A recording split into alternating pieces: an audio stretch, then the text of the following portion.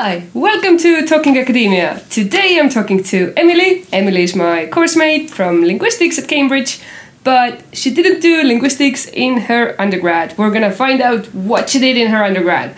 Hi, Emily. Hello, yeah. So, how did you end up here? What did you do before?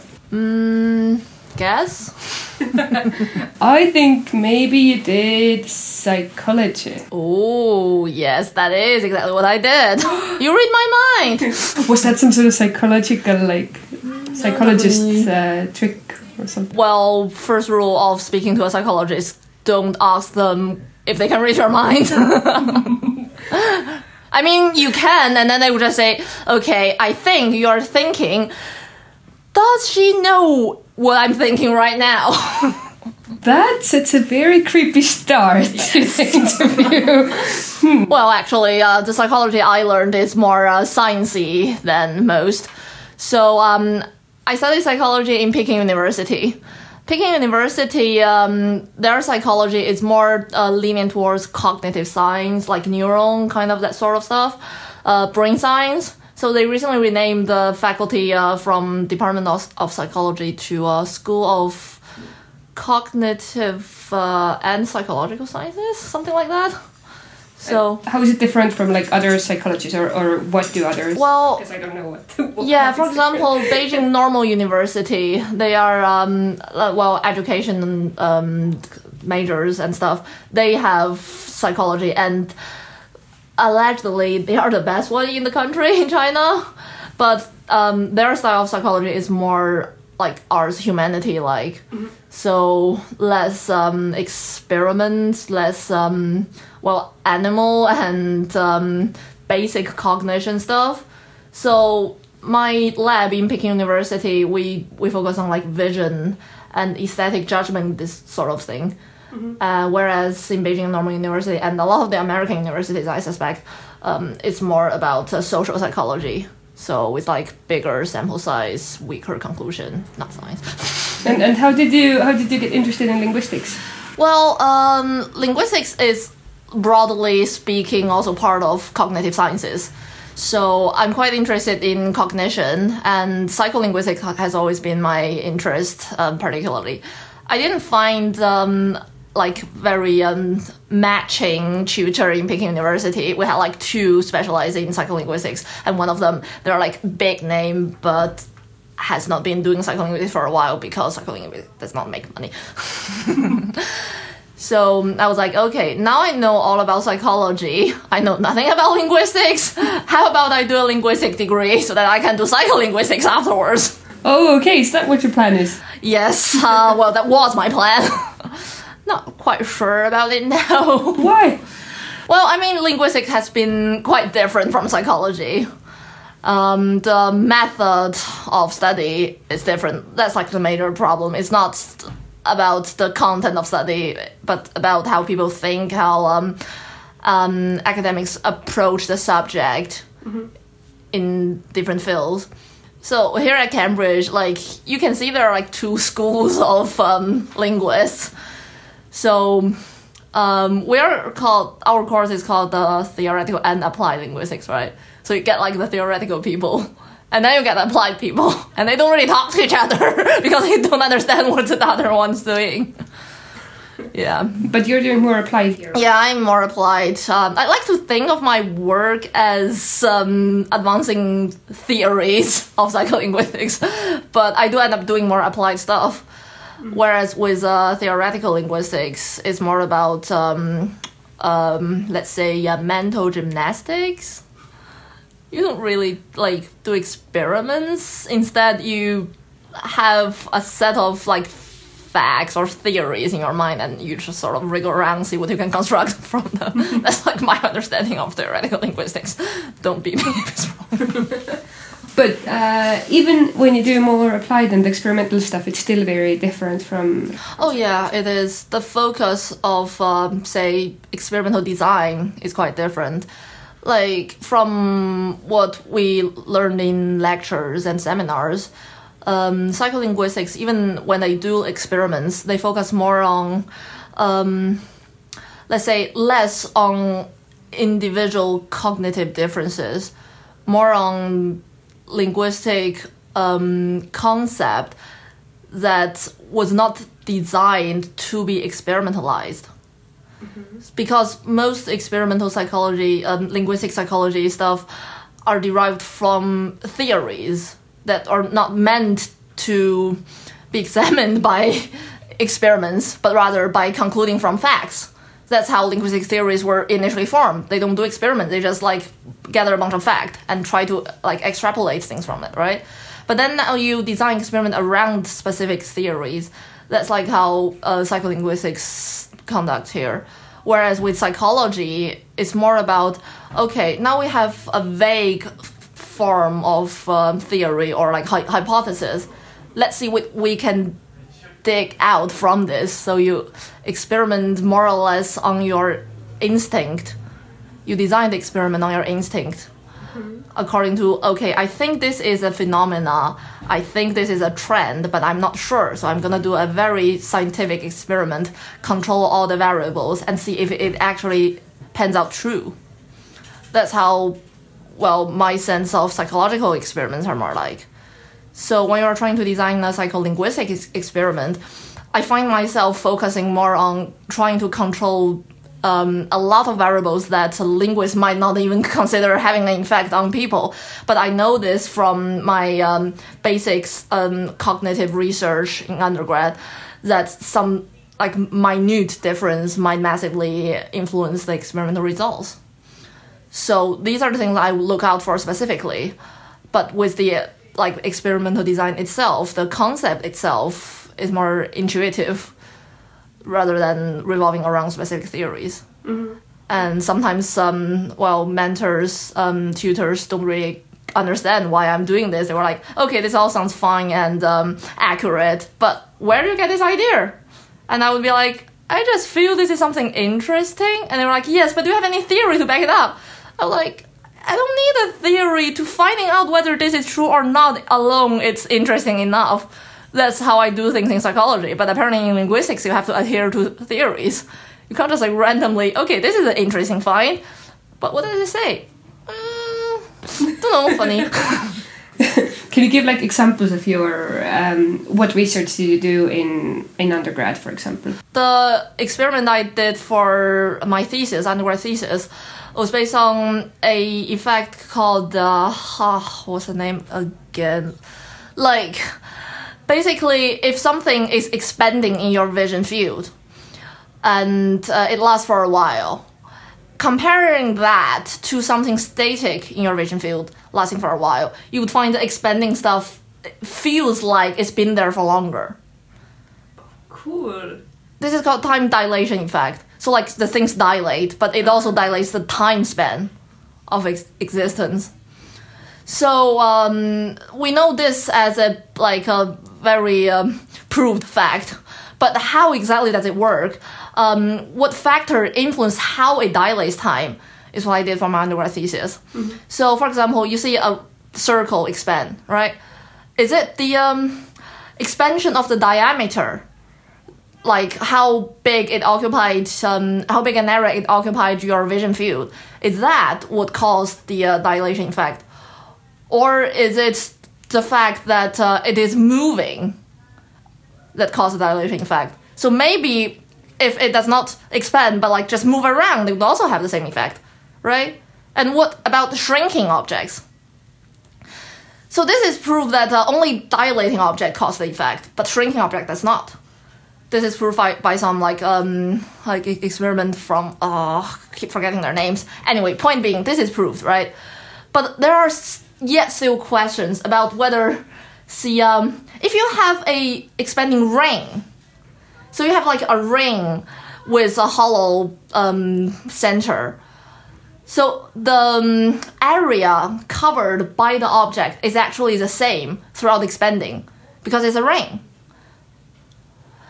How does that compare to an expanding circle with the whole area filled with illumination? How does that compare to the expanding ring? How does that affect the dilation? This is what I did for my undergrad thesis. Oh, wow. Yeah. So you see, like, you manipulate very subtle details, and sometimes you get completely different result. And there's no apparent way of explaining why your brain works that way. You can work a theory around it, but ultimately it's just how our brain works, and it's fascinating, and it's different in so many different details. And that sounds very different to linguistics. Is there anything that connects it to your research right now, or is it completely different? Have you completely changed what you're doing? Well, I mean, I have a lot of interest. I've also done some experiment in aesthetic judgment.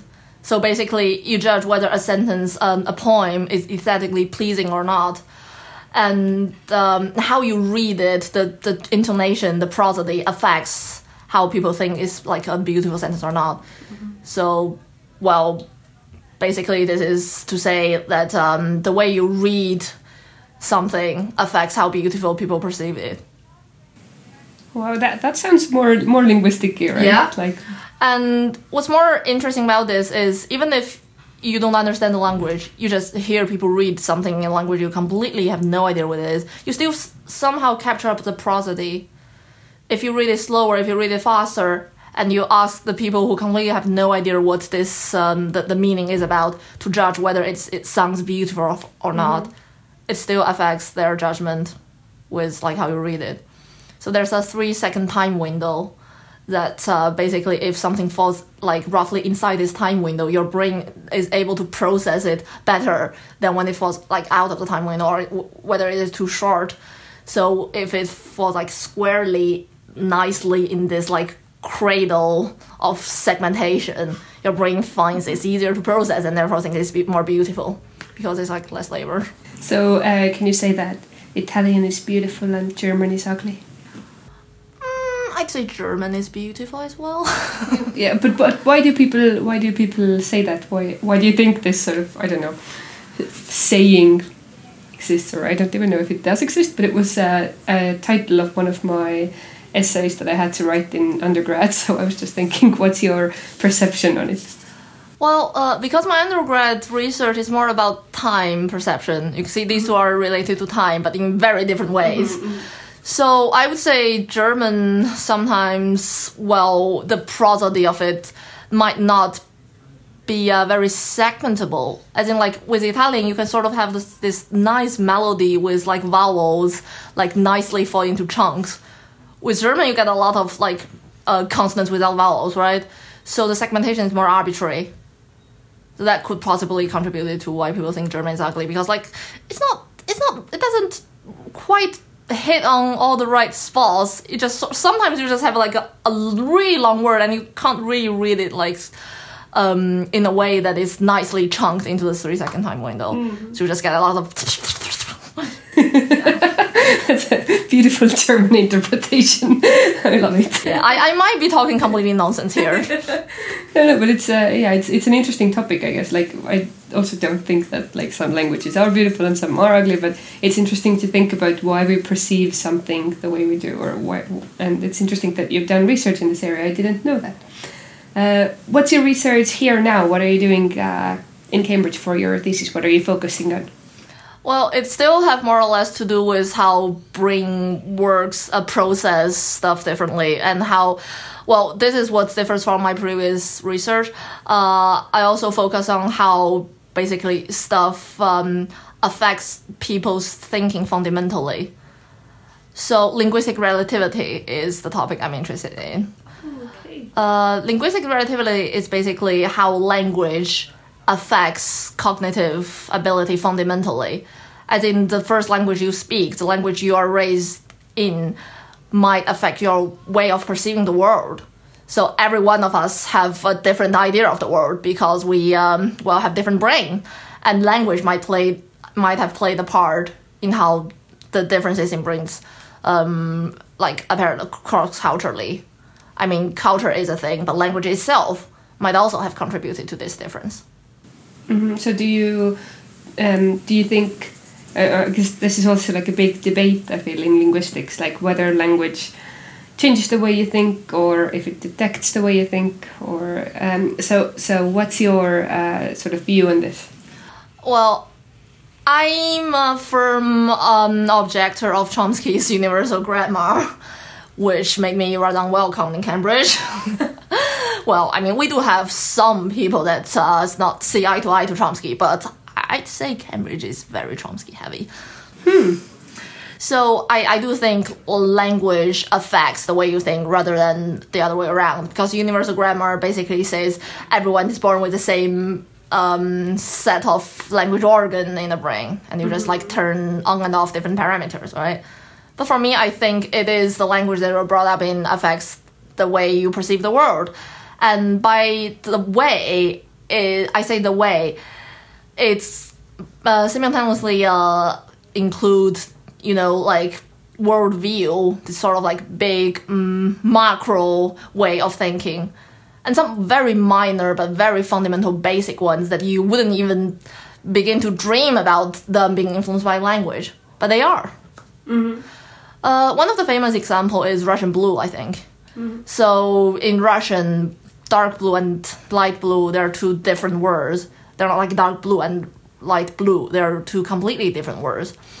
So if you ask people who speak Russian as a first language to classify, like you give them 3 color blobs and to group the 2 closest ones together, this task, this really simple task, they do it faster than people who does not speak Russian as a first language. Bear in mind, people, whether they speak Russian or not, they both have the same criteria of separating, like, these belongs to dark blue, these belongs to light blue. But those who speak Russian as a first language, they do this task faster. Like, the process seems to be facilitated by having 2 different words for dark and light blue. So this is an example of linguistic relativity. And what I'm doing here is a little bit off topic from the Russian blue thing. Russian blue is more about, I say it's more semantic, because, I mean, ultimately it's the semantics of dark and light that influence stuff. What I'm doing is the grammatical gender. I'm trying to see how grammatical gender, the existence of the concept grammatical gender, influence people's thinking. Because we know in a lot of languages we don't have grammatical gender, but we also have a lot of languages that have grammatical gender as a fundamental part of their noun system, right? So how does that influence people's worldview? Because surely if you see something and there's an additional concept of grammatical gender associated with it every time you see something, and we know grammatical gender is so arbitrary. Like in German, for example, Mädchen, girl, it's gender neutral. It's like neutral gender, right? And in some languages, son is male. In some other languages, son is female. Like, how does that work? Why? It's just arbitrary. So this is very interesting. And we can say that if we assign an arbitrary gender to stuff, like, surely those are assigned the same gender, no matter how arbitrary it is, shares some kind of similarity, right? So what I'm trying to do with my master's thesis is I find people who speak a gendered language like Spanish or German, and I give them words in a not gender language, which is English in my case.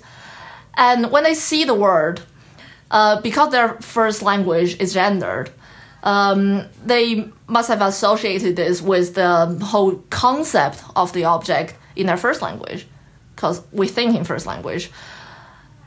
And to see whether having that association differs. Having that association influence their processing of nouns.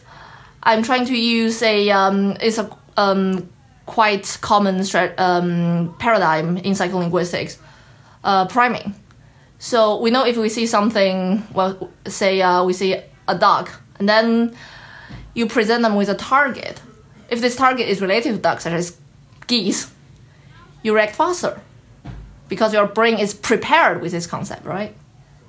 So what I'm trying to do with my master's thesis is I'm trying to see whether having your brain associated with a particular gender prepares your brain for processing stuff in that same gender. Okay.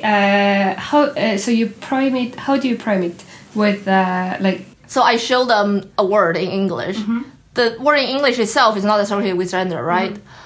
But when they see the word and they process the meaning of the word, they access the object concept deep in their brain associated with their first language, which is associated with the grammatical gender. Yeah, okay. And then I present them with a second word. They need to make a judgment about meaning with the second word. This judgment itself is not related to grammatical gender. Okay. But my hypothesis is, if they have seen a word of the same grammatical gender in their first language, their brain might be more prepared to process word in that grammatical gender, even though it's not presented in their first language, because it's related to this concept of the object, like the meaning deep in the meaning network.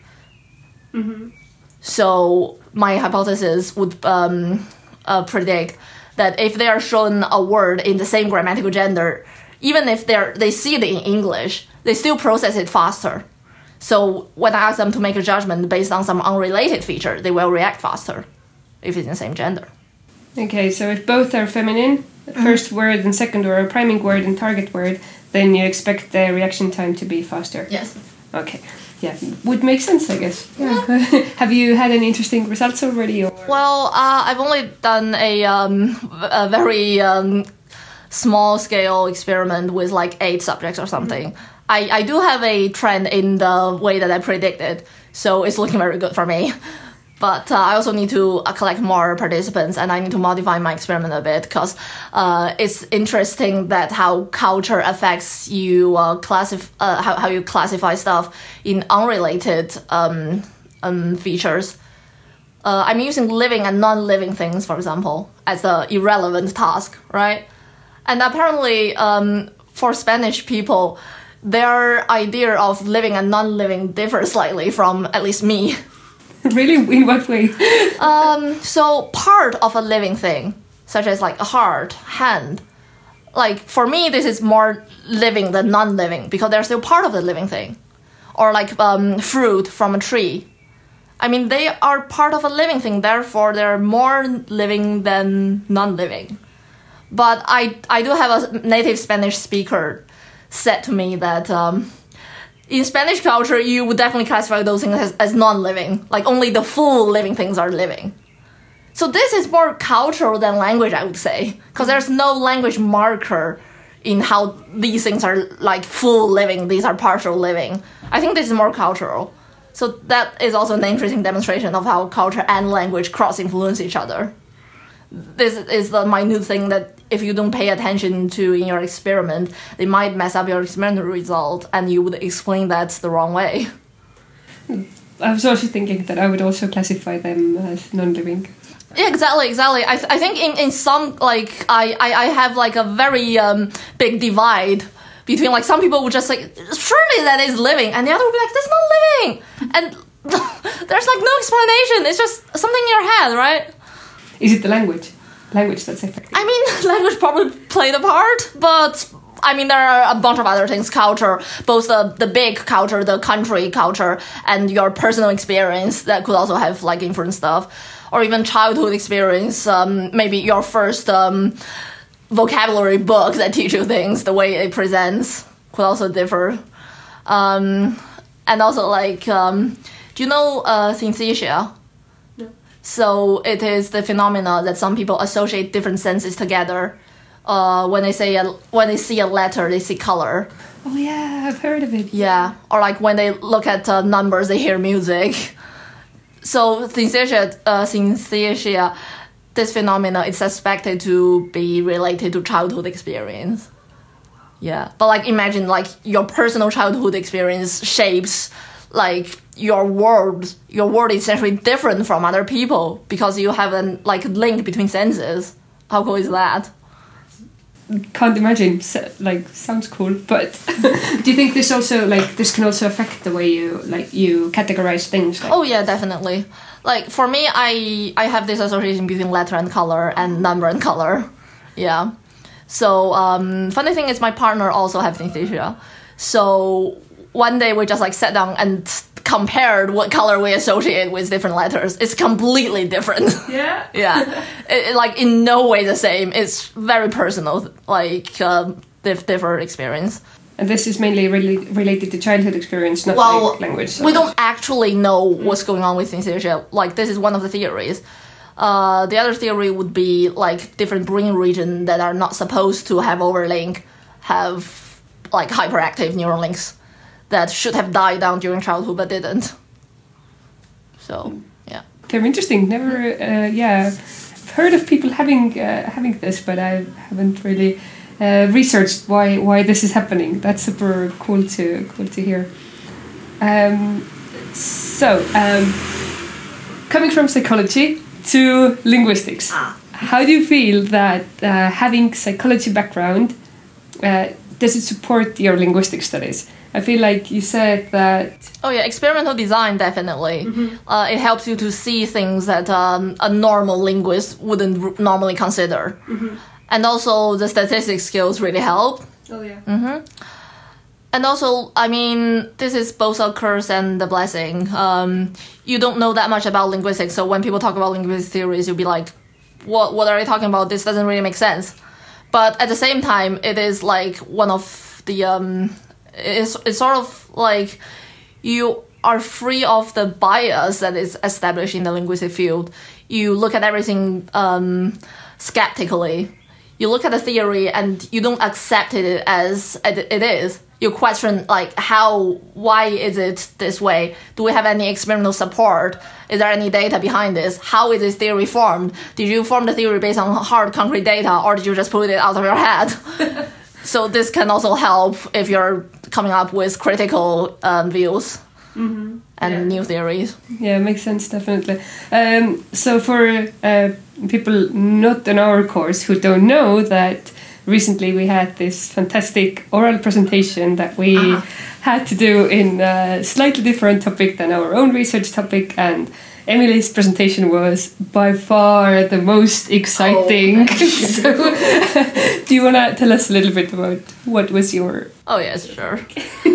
So, I have to admit, my presentation wasn't very deep. It is more of a broad overview of a new topic, which a lot of us must be rather familiar with. Emoji. Yay! Emojis! Yes. So, emojis, they are, well, on the face of it, they're not really a language. It's just a bunch of pictures, right? But when you consider language, really, what is language? It's a way of communication. They have meaning, right? So we can at least say that emoji is a paralinguistic thing now, because people use emojis all the time, and sometimes even like without context.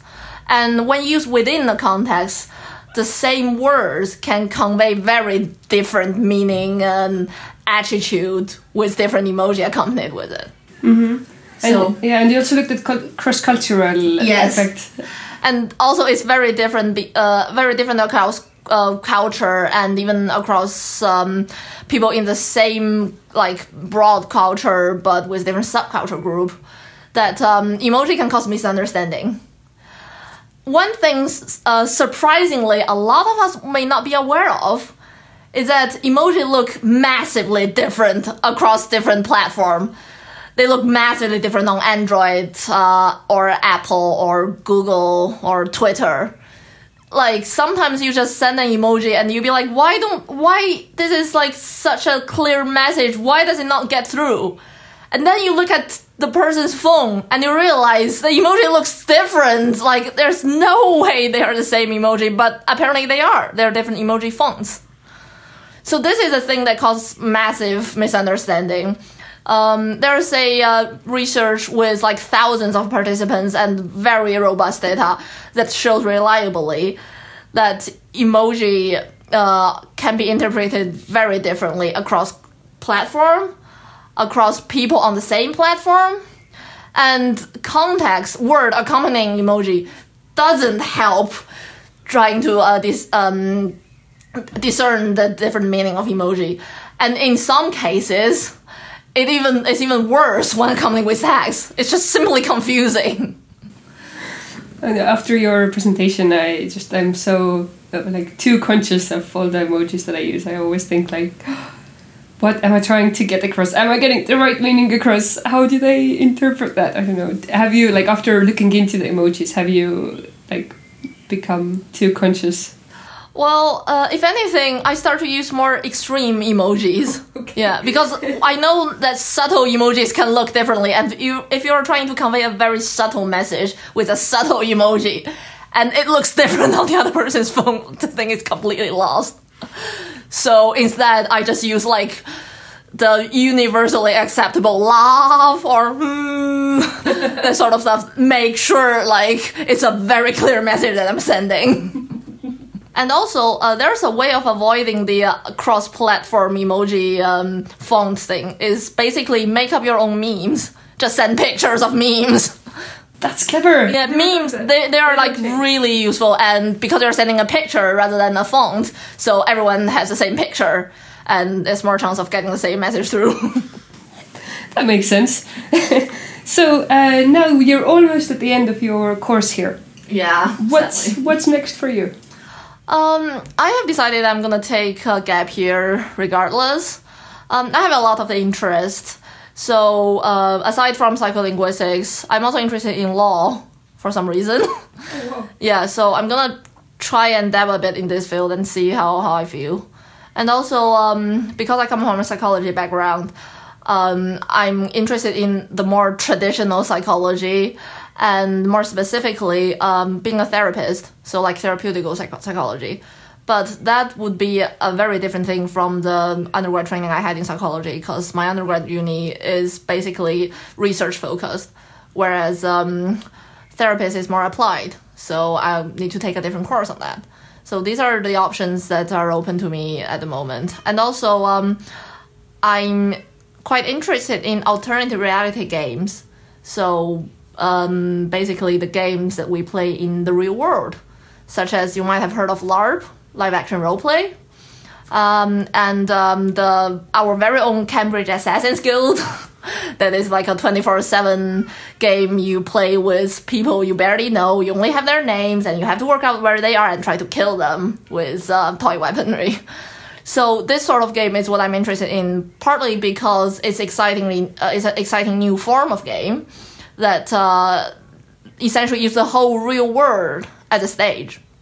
And also partly because why people are interested in this sort of games, the psychology within is fascinating. Why are people attracted to games that are essentially like intertwined with reality? What attracts people? What game mechanism attracts people here? The classic game mechanism, how do they apply to this? And how do they not apply in this kind of game? This is something I would both rather do some research on and also try to form my own theory. So, yeah, these are choices. So, do you have an idea to, or goal to integrate all these?